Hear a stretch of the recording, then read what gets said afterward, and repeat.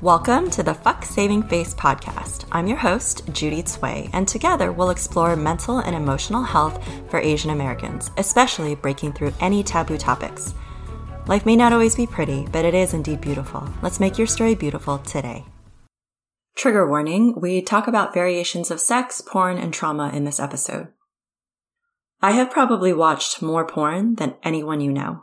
When I was younger, my Chinese parents tried to start a lot of different businesses. They started a Philly cheesesteak hoagie shop, after one of my aunts and uncles started a successful one themselves, a shrimp lobster venture, an aquarium store, a construction business, and also bought all the supplies to a VHS video store because that's another business that another aunt and uncle already owned. The VHS store never took off, but suddenly we had all these tapes around the house. Given that we weren't allowed to watch TV, they didn't really mean much to me. Every now and again, my parents would let us pop in a cartoon to the VCR, but the supply of VHSs eventually disappeared, likely sold when they realized that this was a business venture they weren't going to be starting after all. Except, there were a few videos that didn't go anywhere. Porn videos, complete with paper jackets. In junior high, my parents would occasionally drop my sister and I off to my aunt and uncle's video rental store off Hoover Drive in Los Angeles. Whether it was because they needed the childcare or because they thought that my older cousins would tutor us in math, we would spend afternoons behind the counter helping to rent out tapes, cellophane wrap covers, put videos in the rewinding machine when customers forgot to do it, even though each VHS had a little orange sticker on the plastic top piece that said, "Be kind, rewind, $1 charge if not." There was a space in the back corner of the store covered by a curtain that we knew was for triple X-rated videos. But my family never talked about sex, other than the fact that we were never allowed to do it, lest we become sluts.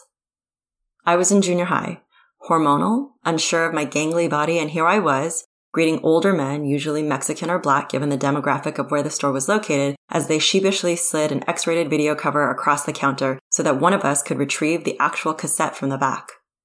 Whenever this happened, I would immediately call for my older cousins to come out to help the patron. Everything was awkward. Everything was never talked about. When I found these same videos, up close and personal, in our home, I didn't know who to ask about it. My immigrant parents were working long hours, my grandmother was busy taking care of us 4 grandchildren, and she didn't speak English, and I was the eldest. The videos eventually found their way to the yacht parked in our backyard driveway. My father, at some point in time, did relatively well so that he could purchase this used boat. He has always loved fishing. He has loved this sport where he can be out on the water, out in silence, out sleeping under the sun, and my mother gets seasick. He started out having a speedboat, and then it became this blue and white anchored eyesore on the side of our house. Every now and again, my younger siblings and I would play hide and seek throughout the house, bored beyond belief because my parents were too busy trying to save their failing businesses to pay much heed to 4 young children. I'd climb onto the dusty yacht, the back open area filled with dead leaves from the tree above it, then clamber down beneath where the sleeping deck was. Here is where I found a vast collection of porn videos. My parents never really told us not to play on the boat, so I don't know why these videos weren't better hidden. Obviously, if you actually wanted to watch the porn videos, going to a boat to get a video, knowing the VHS players in the house, is probably pretty laborious after a while. So later, when we'd play hide and seek again throughout the house and I'd rummage into the closet to bury myself under some clothes, I'd find myself bumped up against another stack of videos. I was curious. I wanted to see what this was all about. I was curious like any child is curious about their bodies.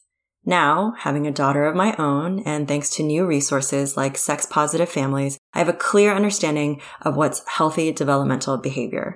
But when I was in my single digits and rubbing my pelvis against the floor because it felt enjoyable, it meant that I was guilted and shamed. "That's disgusting," my mother would shout. "Stop that."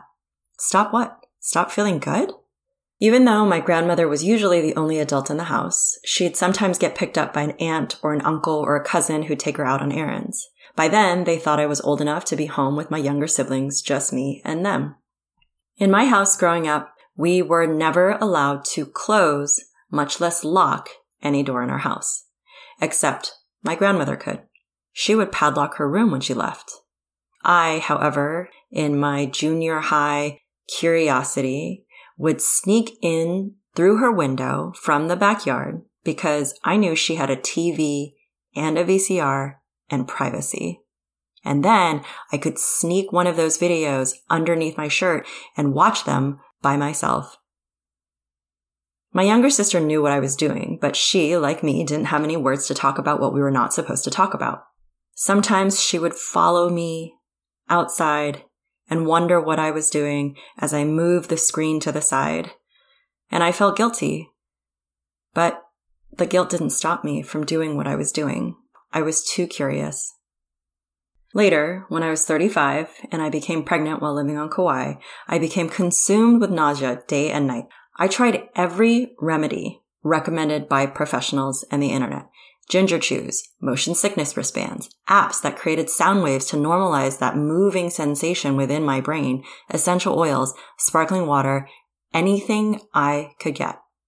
Nothing worked. Nothing worked beyond a few minutes, 15 minutes at most. And then I was racing back to the bathroom to throw up, heaving, head aching in a migraine, collapsing on the floor by the toilet. That's when I rediscovered porn. I turned 41 last year, and on my birthday, a group of female friends went out to a nice dinner at this restaurant called Valentina in Encinitas, California. Toward the end of the meal, I asked everyone in attendance what was one secret they hadn't told anyone else. Each woman thought. Each woman shared. And then I said, I watched a lot of porn while I was pregnant. It was the only thing that helped with my nausea. They stopped. They paused. They didn't say much. I questioned whether I said too much, but later, one by one, the women opened up to me individually in follow-up text messages with things like, wait, do I not watch enough porn? During that time that I was sick, I watched porn and self-pleasured almost all day long. I don't know if it was a primal endorphin-releasing relief kind of thing, but that was the only thing I found that could help alleviate my medical trauma. And I didn't find any reference to this on the internet as a form of relief. In this week's episode, this interview with Rahi Chun, you'll hear how natural it is to explore your body when you are young. You'll discover how we internalize messages of what is shameful and acceptable, even through sideways glances or simple avoidance of touch. You'll hear why sex ed needs to be revamped in schools, especially if you had Asian parents like mine that could not sign the waiver fast enough so that they would never have to have a conversation with their children about sex. After I gave birth to my daughter, I remember driving around Island and hearing an NPR piece come on that said, we need to call female genitalia by its appropriate name. If we do not give girls the names to call their own body parts, they will not be able to own them. And then that is where they become vulnerable to sexual abuse. From a young age, I have appropriately referred to my daughter's body parts as what they are. Vulva, vagina, anus, clitoris, labia. These were not easy words to say at first, but now they are in my daughter's normal vernacular. They're not dirty. They're anatomy. In my 20s, I went to see an OBGYN. When she was describing what was happening in my female body, I didn't really know the difference between uterus and urethra. These were not words that I really learned in English, and I definitely didn't know what these words were in Mandarin. She looked at me, aghast. This doctor was absolutely judging me. You can't pee out of your uterus, she said. I felt deeply ashamed. I felt at 26, I should know my body better, but I didn't. And because I had never had a talk with my parents about owning my sensuality or my sexuality, I also did not honor my body with the men that I would encounter. Even though my parents feared that if I wore a skirt, that would mean that I would become a quote-unquote slut, they didn't do the things because they didn't know how to do the things to help prevent the very thing that they feared. When I got back from living abroad in Shanghai, China, working as an editor because my eating disorder had come to the point where I knew my body was falling apart, I entered into an intensive outpatient program. And while I was there throughout that year, I realized that about 8 out of 10 female patients had been sexually abused in some way. When they shared their stories, I knew I had not experienced what they had gone through, but somehow their stories also seemed vaguely familiar. Like because there was porn left everywhere for me to find, because I never had anyone to talk about it, because it was ever present in my developing young mind for this time, and it was guilty and it was shameful, that I was left to figure out these adult things before I was fully ready to process them. And I grew up with all sorts of misconceptions and bad, unhealthy ideas. I hope that this week's content will help illuminate the Asian American taboo topic of sex, sensuality, pleasure, and healing. I hope that you'll find the words or the resources you need to own, to claim, to celebrate this part of you in a really healthy way. I hope that it helps with managing some of the feelings that you may have had, even if you're an adult now, that you didn't know you needed to say or share or find resources now to help you process through. I truly hope that through my conversation with Rahi, who happens to be the first Asian American male who I'm interviewing, that it'll help remove any sort of the stigma that you might be carrying around wanting to experience pleasure or wanting to really own this confidence within you like never before. It's not just Asian culture that doesn't know how to talk about sex. I am so lucky to be surrounded by so many incredible body workers, feminists, healers who help give me the words and the insights and the knowledge to questions I didn't know I needed to ask. I had no idea until after I had my daughter what sexual somatic work could be. Or that you could go see someone for a pelvic floor massage to heal a prolapse, to help strengthen the feelings that you have when you can no longer control the need to pee. And let me just tell you, there's a group of amazing mamas who go out to dinner every month together with me. And when we have conversations, we are honest like never before. And we are probably terrifying the people around us with our not vulgarity, but our openness and our frankness. And I wish that more women and men had access to conversations like this and to the support and resources that are around us. When I moved to San Diego, I was working at a startup and one of the VPs took me out to lunch and he said, how do you find better answers? You ask better questions, but sometimes we don't even know which questions we need to be asking.